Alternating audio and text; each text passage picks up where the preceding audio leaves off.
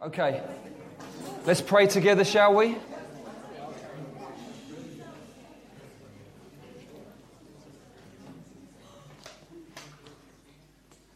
Father, we thank you so much for the Scriptures. Thank you that you, in your faithfulness, have been very happy to give us Scriptures, Lord, because they just say the same thing every day, because you say the same thing every day. In that sense, you are immutable, you do not change. And Lord, for us, that is so precious. We thank you, Lord, that where we are so changeable and up and down very often, we thank you, Lord, that we know that what you have said, you are willing to put in print, because, Lord, you do not change. And we just honour you and love you for that. And we thank you that not only is the Scripture and your word unchanging, but it's alive. And we pray, Lord, your word would go to work in our hearts and our minds as we look at it today, so that Jesus' fame would spread through our lives, and also, Lord, for our good. Amen.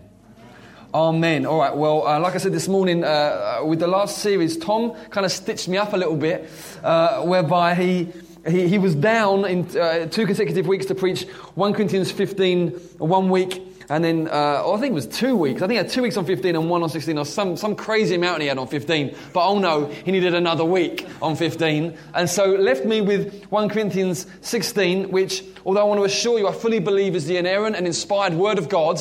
And there's lots of wonderful things in it. It's basically a collection of exhortations and greetings.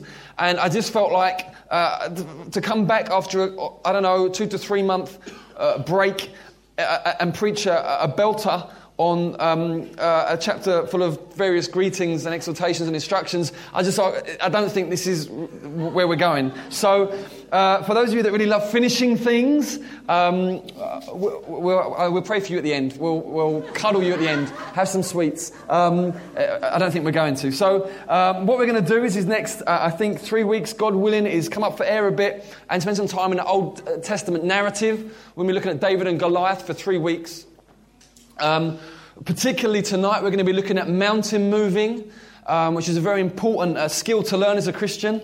There's a lot of mountains that need moving. And in the sense that even for those of you that you might be here and you're not Christian, maybe you're here, you're not a believer, or maybe you're just kind of, you're not sure quite where you're at. There are mountains that need moving in order for you to see the Lord clearly.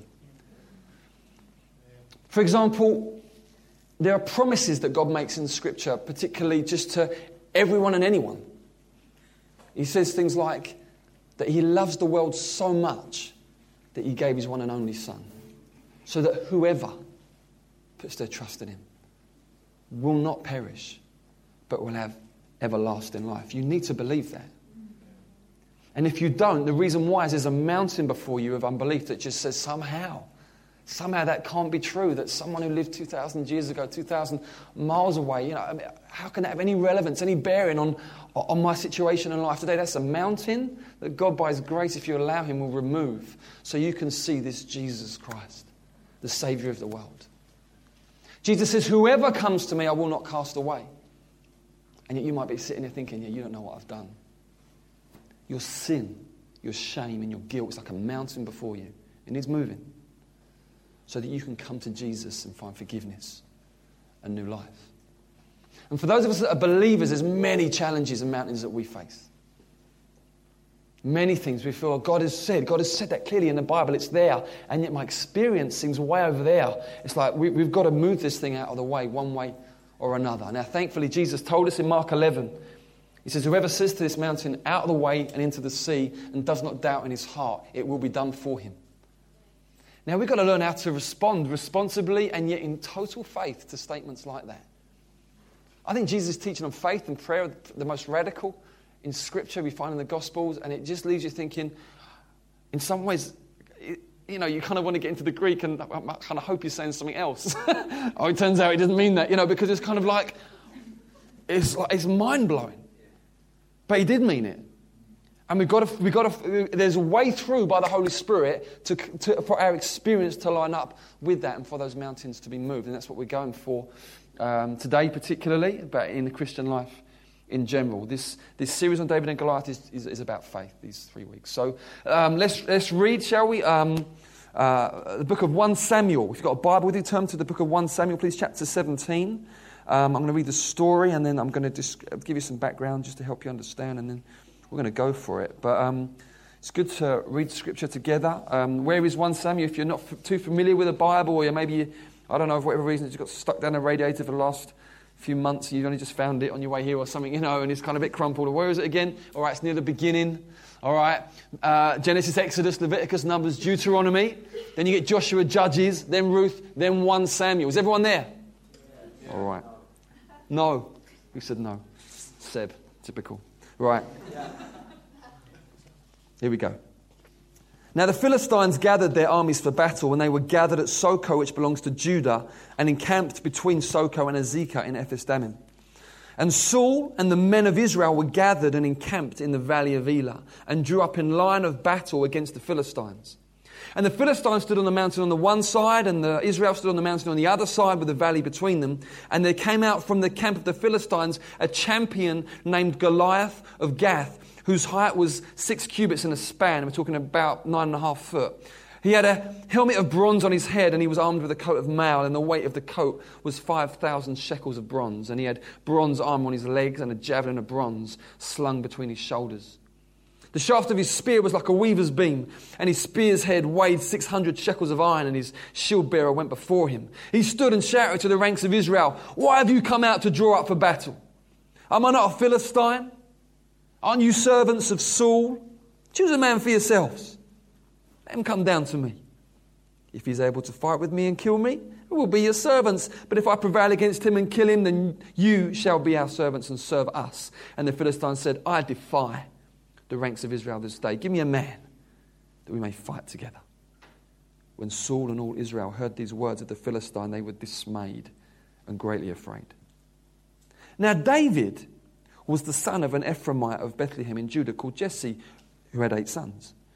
In the days of Saul, the man Jesse was already old and advanced in years, and the 3 oldest sons of Jesse had followed Saul to the battle. And the names of his 3 sons who went to the battle was Eliab, the firstborn, next to him Abinadab, and the third Shammah.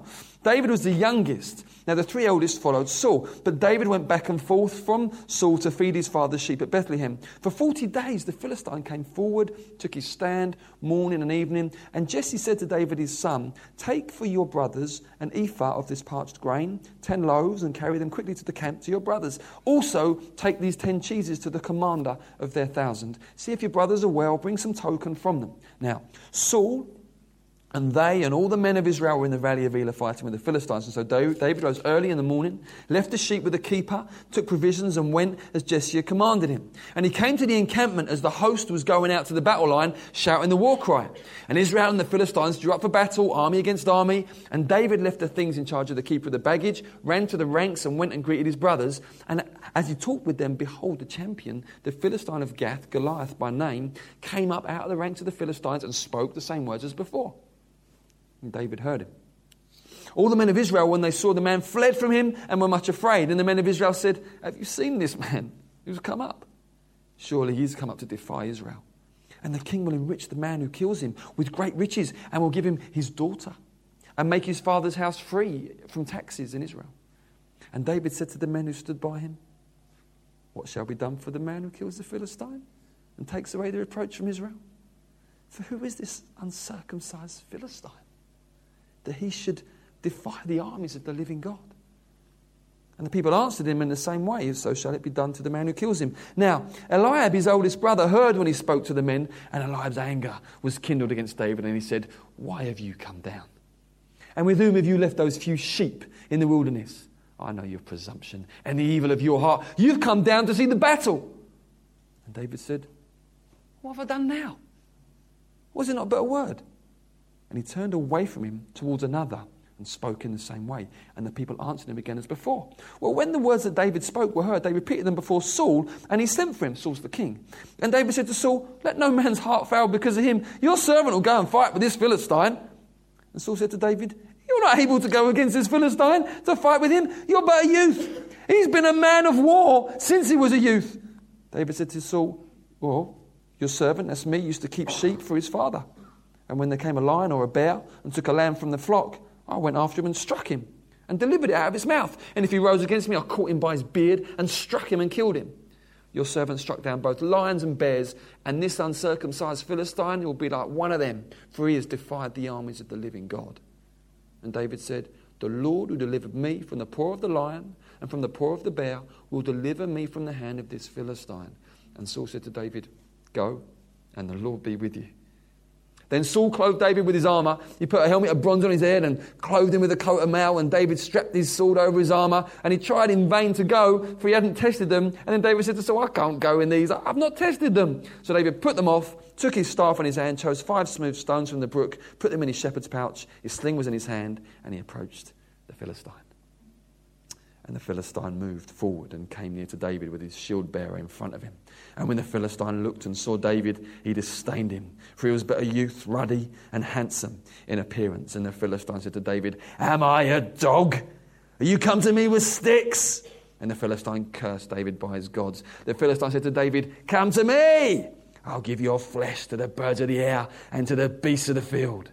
Then David said to the Philistine, "You come to me with a sword and with a spear and with a javelin. I come to you in the name of the Lord of hosts, the God of the armies of Israel, whom you have defied. This day the Lord will deliver you into my hand, and I will strike you down, and I will cut off your head, and I will give the dead bodies of the host of the Philistines this day to the birds of the air and to the wild beasts of the earth, that all the earth may know there's a God in Israel, and that all this assembly may know the Lord saves, not with sword and not with spear, for the battle is the Lord's, and he will give you into our hand." When the Philistine arose and came and drew near to meet David, David ran quickly toward the battle line to meet the Philistine. And David put his hand in his bag, took out a stone and slung it and struck the Philistine on his forehead. The stone sank into his forehead and he fell on his face to the ground. So David prevailed over the Philistine with a sling and with a stone and struck the Philistine and killed him. There was no sword in the hand of David. And David ran, stood over the Philistine, took his sword, drew it out of its sheath and killed him and cut off his head with it. When the Philistines saw their champion was dead, they fled. And the men of Israel and Judah rose with a shout and pursued the Philistines as far as Gath and the gates of Ekron. So the wounded Philistines fell on the way from Sherem as far as Gath and Ekron, and the people of Israel came back from chasing the Philistines, and they plundered their camp. And David took the head of the Philistine and brought it to Jerusalem. But he put his armour in his tent. What a story. Don't you love it? Yeah. I want to give you some background, just so you understand a bit of history. Israel were God's people, God's chosen, special, elect people, and they'd been rescued out of Egypt by amazing miracles through Moses. And then God had a plan for them, and God's plan was that they would be a theocracy. Now, you know what a theocracy is? It's a nation that lives really with God as their king. They don't have a king, human king in that sense. It doesn't work like that. Actually, God is their king. That was the plan. And God would raise up either prophets or judges, and really they would just keep order and make sure that the people were following God. But God was their king. And as such, they were marked out, unique. But what happened was the people of Israel didn't want it. They didn't want a theocracy. And so they said, no, we want a king. We want to be like the other nations. And so God we are told in the Bible, God says, in my wrath I gave you a king. He said, you've just gone on and on. So he gave them a king, and their first king was called Saul. Now, Saul started off quite well. He looked fairly impressive naturally. He was head and shoulders above everyone else physically. He was a man of great stature and imposing physical presence. And first of all, he did some great things, but then he made some real big blunders that exposed serious unbelief in his heart. He really didn't trust God. He was a man who really did all he could to try and make things work for him. And he made 2 huge mistakes. And after the second huge mistake, the prophet Samuel, who'd really established him as the king, just said, it's all over. And he walks away. And at that point, Saul grabs him to try and pull him back to reason with him. And he rips his cloak accidentally. And Samuel just says, just as you've torn my cloak, God has torn the kingdom away from you. And then God speaks to the prophet Samuel and says, I've found a man after my own heart. Go and anoint him as king. And that's David. David gets anointed as king. Now, what happens then is that Saul remains king, but the anointing is on David. And really it takes years and years before David becomes king. But during this period, Saul remains king, but he's just a nightmare. He's become tormented by evil spirits. He's become murderous. He's become full of self-pity and paranoia. He's a disaster zone. And the anointing is just lifted off him. And he's really scrabbling around doing what he can to maintain some semblance of power. But God is really not in the picture at all. But what we see in David is really a picture of God's true anointed leadership. Now, I want to give you that background just to help you understand the story and what's happening, but also you need to understand this, that the church is called to be a theocracy. The church is called to be God's chosen people whose leader is God himself.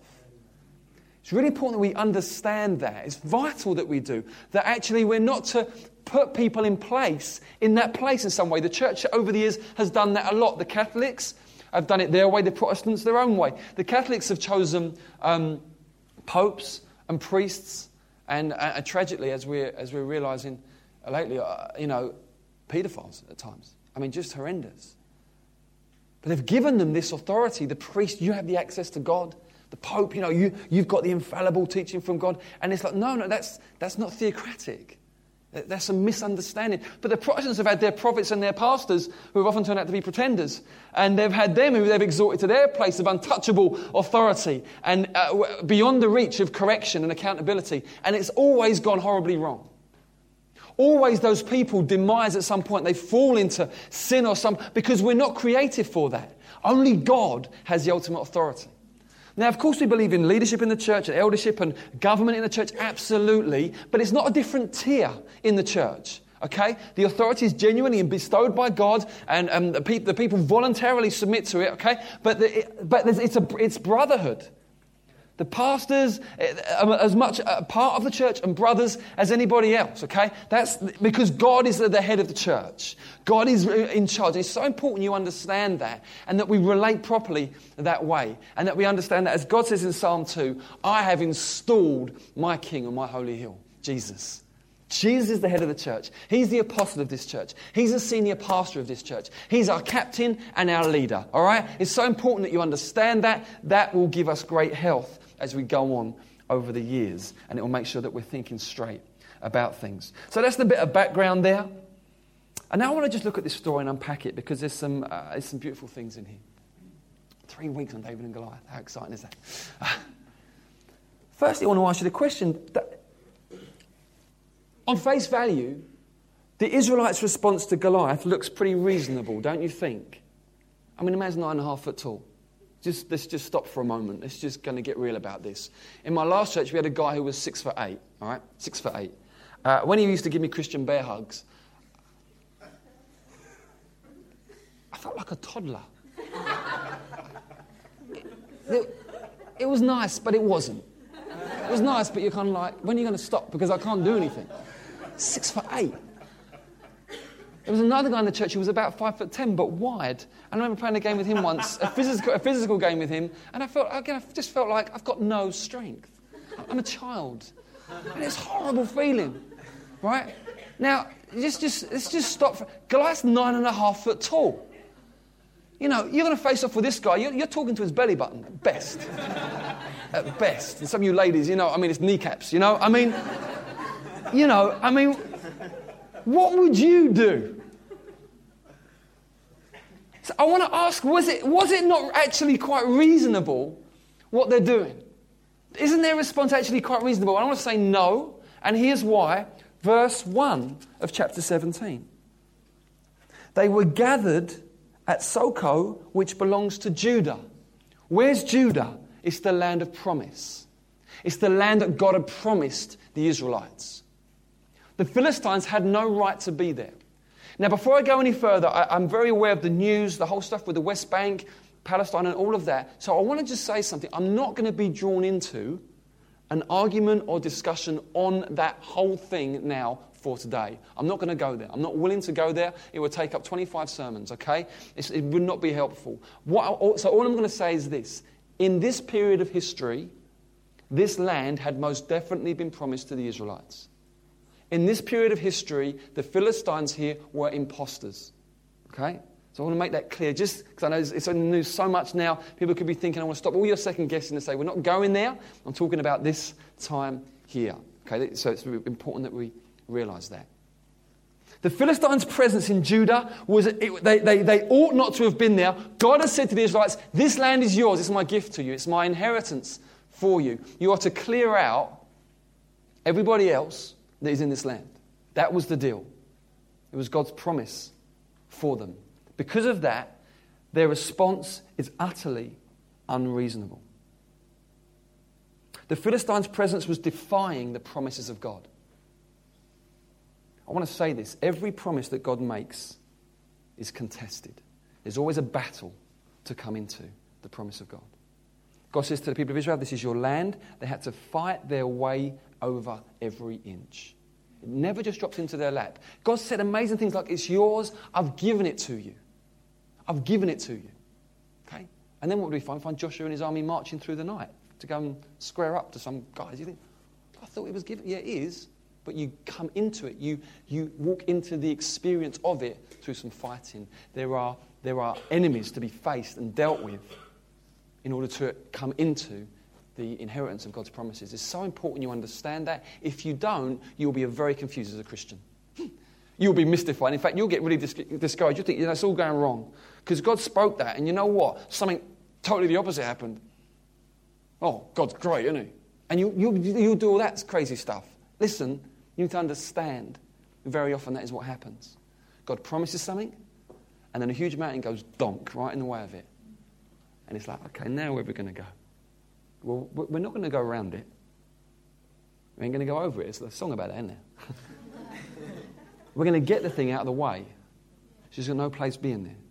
We're going to move the thing. You up for that? You've got to have a bit of an appetite for a fight in you if you want to inherit the promises of God. The way that Christianity works, if maybe you're here thinking, how does this Christian deal work? What's it like? Well, I'll tell you what it's not like. The deal isn't like this. God says do this and then we do it. It's not a law thing. It's not a law of relationship. It's a relationship where God makes promises, we believe his promises, and then we live our lives in light of what is promised. That's how it works. It's a faith life.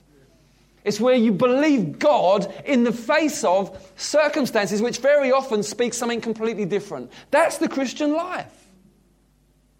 And if you don't understand that, you'll find yourself very confused and very discouraged. And what you won't do is pick up the weapons God has given you. You'll simply assume it's all gone wrong, and it hasn't.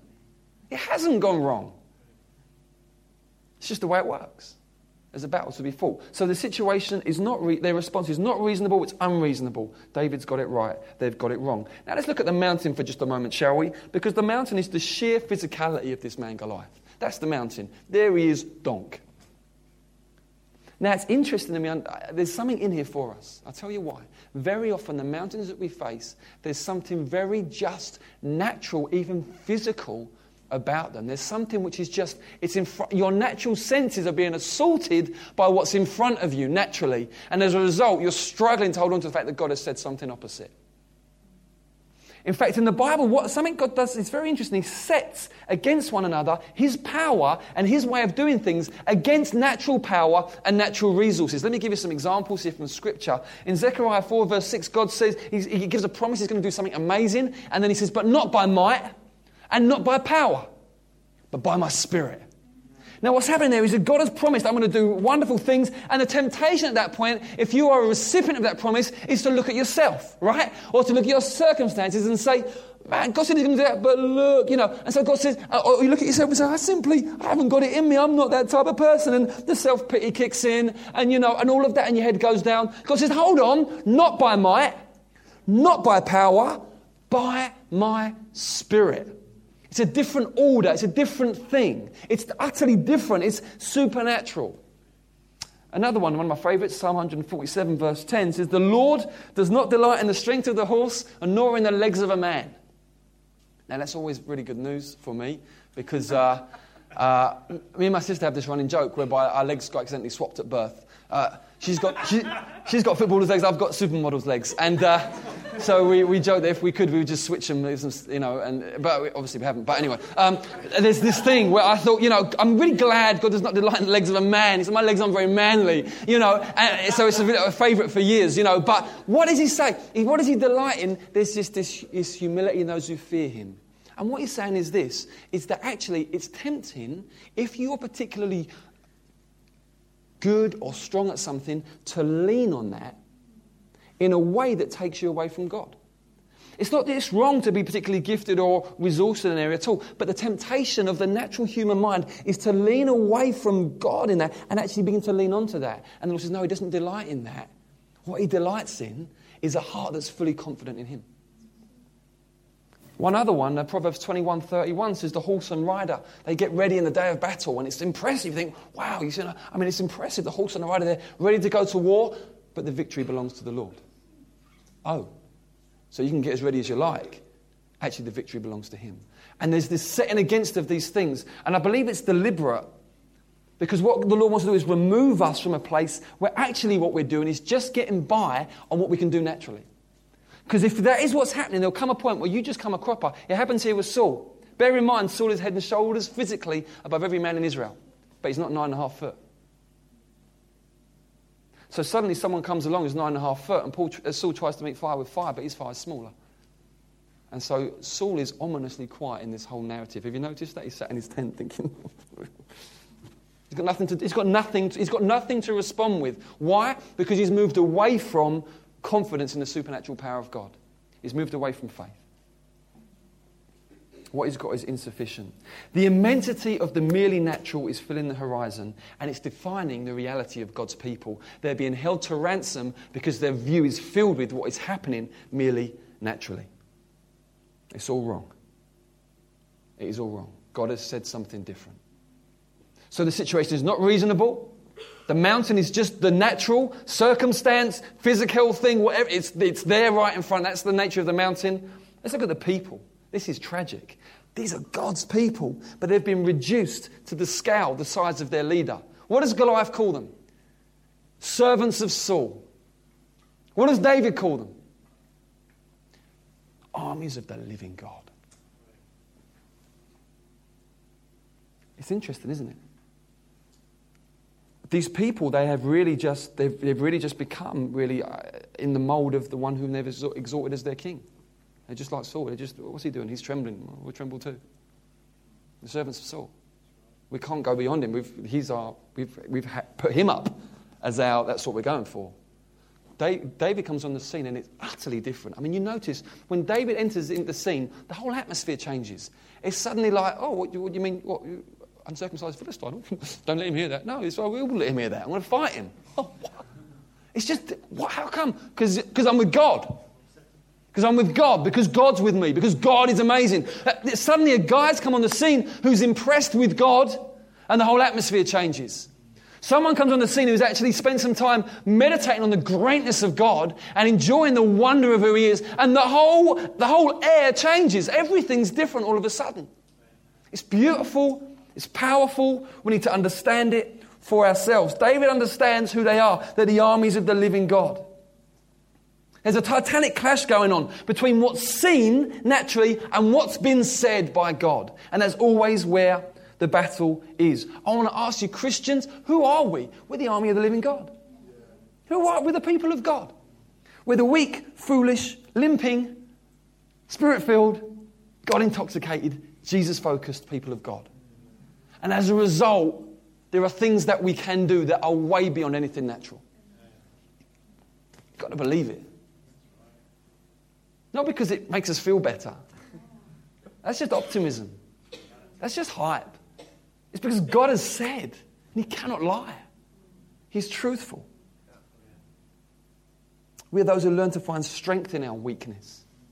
Victory in what appears to be surrounded defeat. That's who we are in him. We're the light of the world. We're the salt of the earth. We're the fragrance of Christ. It's great to amen it. It's even better to meditate on it and live out of it. The difference with David is he understands the promises of God. He walks on and he says, well, I thought God promised us this land. What's the problem? Let's clear them out of the way. Do you know the promises of God? You need to. You need to understand the promises of God. It's not enough just to kind of know I don't know how to put it, the moral element of being a Christian, in terms of just becoming like Jesus, in terms of character and godliness. That's vital. That is vital. But you need to know the promises of God as well, in terms of, I've got some stuff for you. I've got some good works prepared in advance for you. I've got things. I've got inheritance for you. I've got good works for you to walk in, planned in advance. This is what I have for you.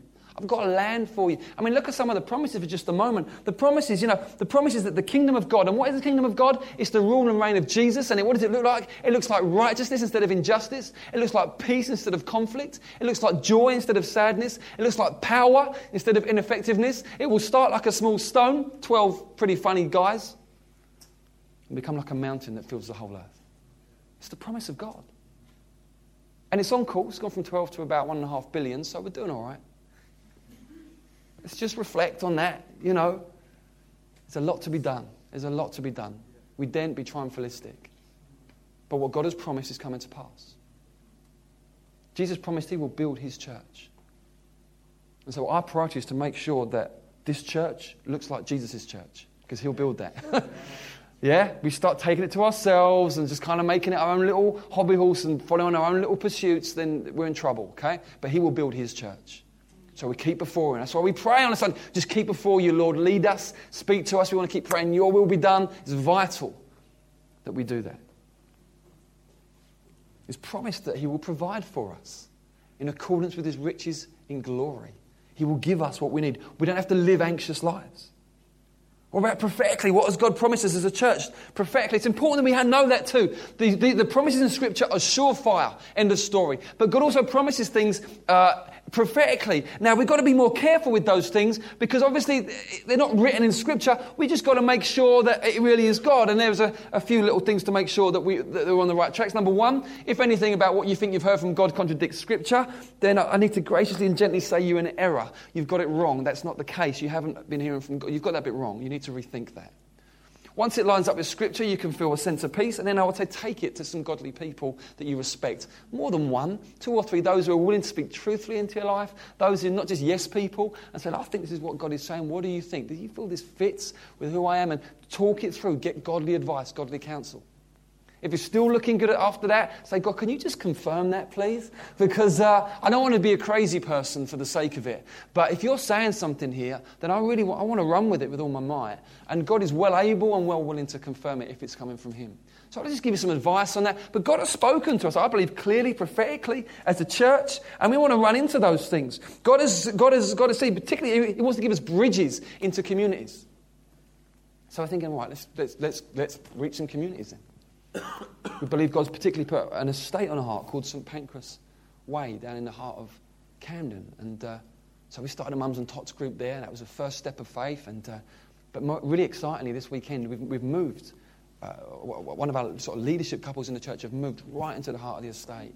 And it's intentional, it's missional, it's strategic. It's them saying we want to open up this estate for the kingdom of God. We want to love and serve these people. We want to be the fragrance of Christ here. They're going to relaunch the Mums and Tots group on Tuesday. We're going to look to try and see if we can do some teaching English lessons. There's loads of people there with English as a second language. And so we want to see that place opened up. It's a step of faith. We believe God has put that on our heart. We're starting CAP, Christians Against Poverty. We're going to start a CAP centre here, God willing, in the next few weeks. Why? Because we want a community of people that are really lost in the spiral of debt to be liberated from that, and through that to understand the message of the good news. You see, we respond in faith to what God has said. And it's not that you don't kind of just wait for everything to be clear before you do it. No, God has spoken. Let's live out of the promise and remove the mountains on the way. Don't wait till the mountains are moved first. Well, maybe the mountains aren't polite. Mountains aren't moving for anything except faith. Okay? So there's a stepping out and there's the believing God first. It's vital that we do this.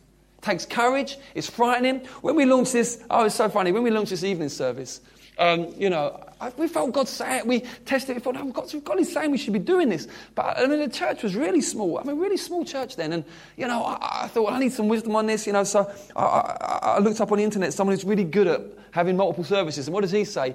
8 things you need to have in place first. We had 1 out of 8. I came away thinking, oh, man, am I just being a maverick? And you just think, God, I'm not trying to prove anything. I don't think this is ego. I think you're saying something. I'm just going to go for it.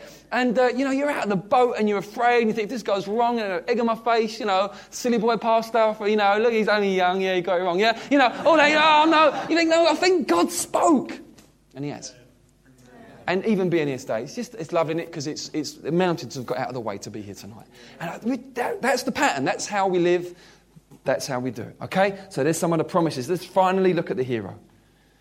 Don't you love David's approach here? He runs at the man. You just think, what would you be thinking? Imagine you're one of Israel's soldiers for just a moment. Right, there you are.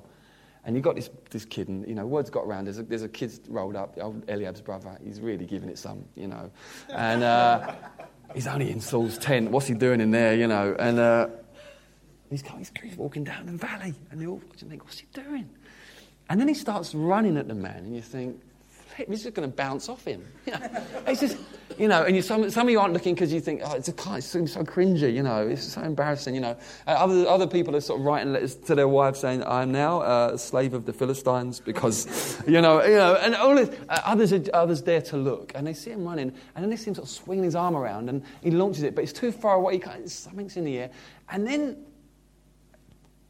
one of the Israelites looks, he says, is that the giant? He seems to be swaying a bit. Is it just me? It's like the heat waves or what? And everyone goes, he's moving, man. He's swaying. What's happened? And suddenly he just hits the floor.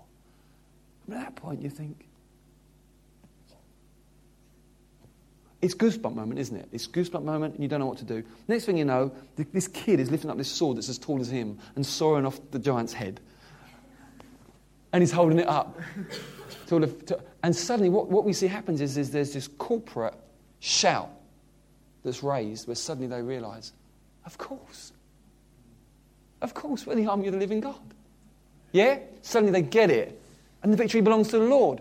And they charge, and they charge the guys off the field. Now, David's victory is impressive, but Jesus' victory is much more so. Because Jesus took on some mountains that you don't even want to, you forget Everest. The mountains he took on are like, he took on the mountain of sin. Every sin that's ever been done. He said, okay, let's do it.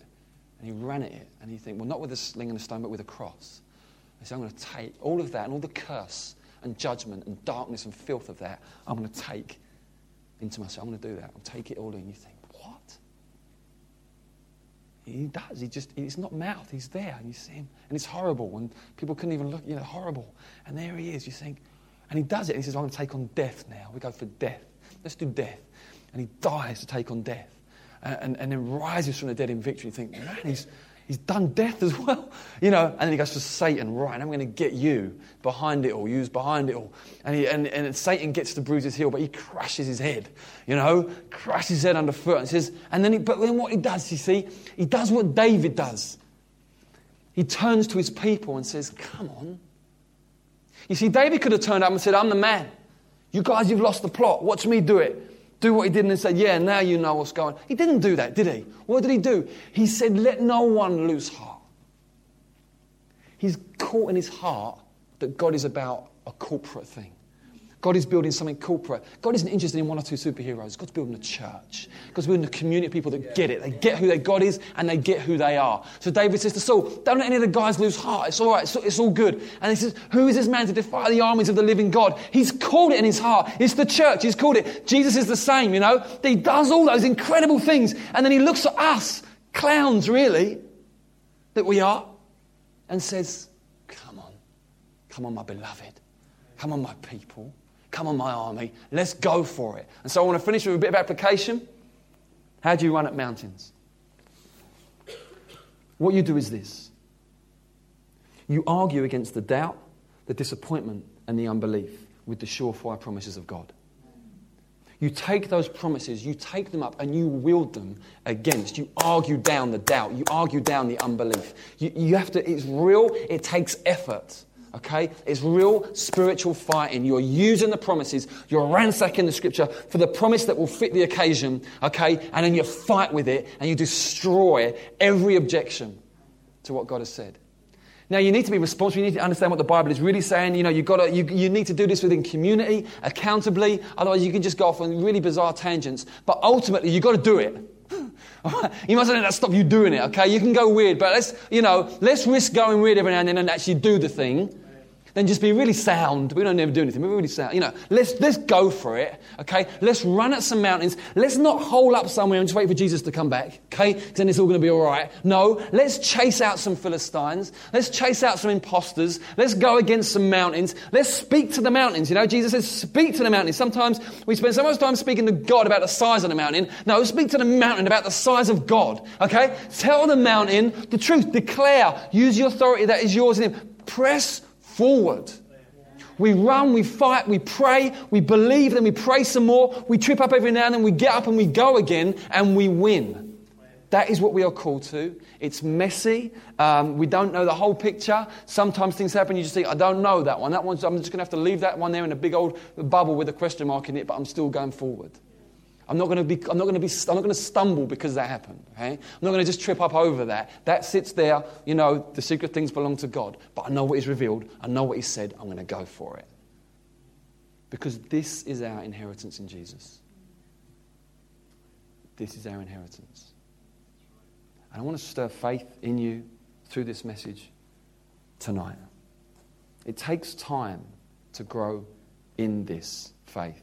It's not believism, optimism, hype, wishful thinking.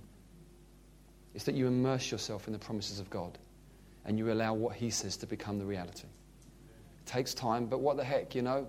We've got all the time in the world, right? Because we've kind of given our life to Him and we're all about Him now, aren't we? So there's no problem. Yeah, unless, of course, you're distracted with lots of other pursuits that are keeping you away from that. Some things may need to go. So you can really get your mind renewed and really begin to press into a reality that is defined by what God has said and not simply by everything that's getting thrown at you. It's very, very important. We're not to worry that we're missing out on something else. This is the best thing, to live a life with a belt full of trophies. A few scars and things, but a belt full of trophies is very, very exciting. I want to finish by just calling to those of you that have never put your faith in Jesus and say, trust in Him. Trust in Him. The gift of faith that the Lord brings is so incredible. It's so incredible. I want to urge you to see this Jesus that He lived and died and rose again for you. And maybe you're here tonight and you think, you know what, I want this mountain of unbelief and doubt to move out of my life. Well, we'd love to pray for you in just a moment.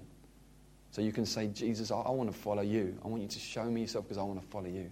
We'd love to pray for you. I also want to pray for believers who there's a mountain right bang there. And you know it's laughing at you like a Goliath, taunting you, defying everything that God has spoken. And you think, I want to go through that mountain and then I want to declare war on it tonight. I want us to pray for you. We're going to do that in just a moment. And I want to just help you understand why we're going to do that. Because when the Bible talks about church, there's a lot of one another. So it's great to have the teaching, but there comes a moment where we one another. Okay? So I want those of you who you know there's some mountains there, you want them out because you really want to flourish in faith. You're going to say, yeah, that's me. And then some of us are going to get around you and one another you. We're going to stand with you and pray the prayer of faith with you. Okay?